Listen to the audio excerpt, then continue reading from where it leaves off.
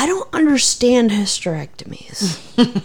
They left her ovaries. Yes, very common. And I guess they left the tubes? Yeah. They just don't connect to anything. She said they put a mesh around the back of her cervix. Okay. I don't know why. A mesh sounds porous to me, which means that when she and her husband are having sex and he squirts inside of her, that cum is just floating through her body? Possibly. That seems like an infection waiting to happen. I don't think so. Many, many, many women get hysterectomies. But no, listen to me. Listen to me. I'm listening. If you have your ovaries and you have your tubes, you can still throw out an egg, right? Yeah. So if you can throw out an egg and the guy can still throw out a sperm, what if the fertilized egg attaches to your rectum?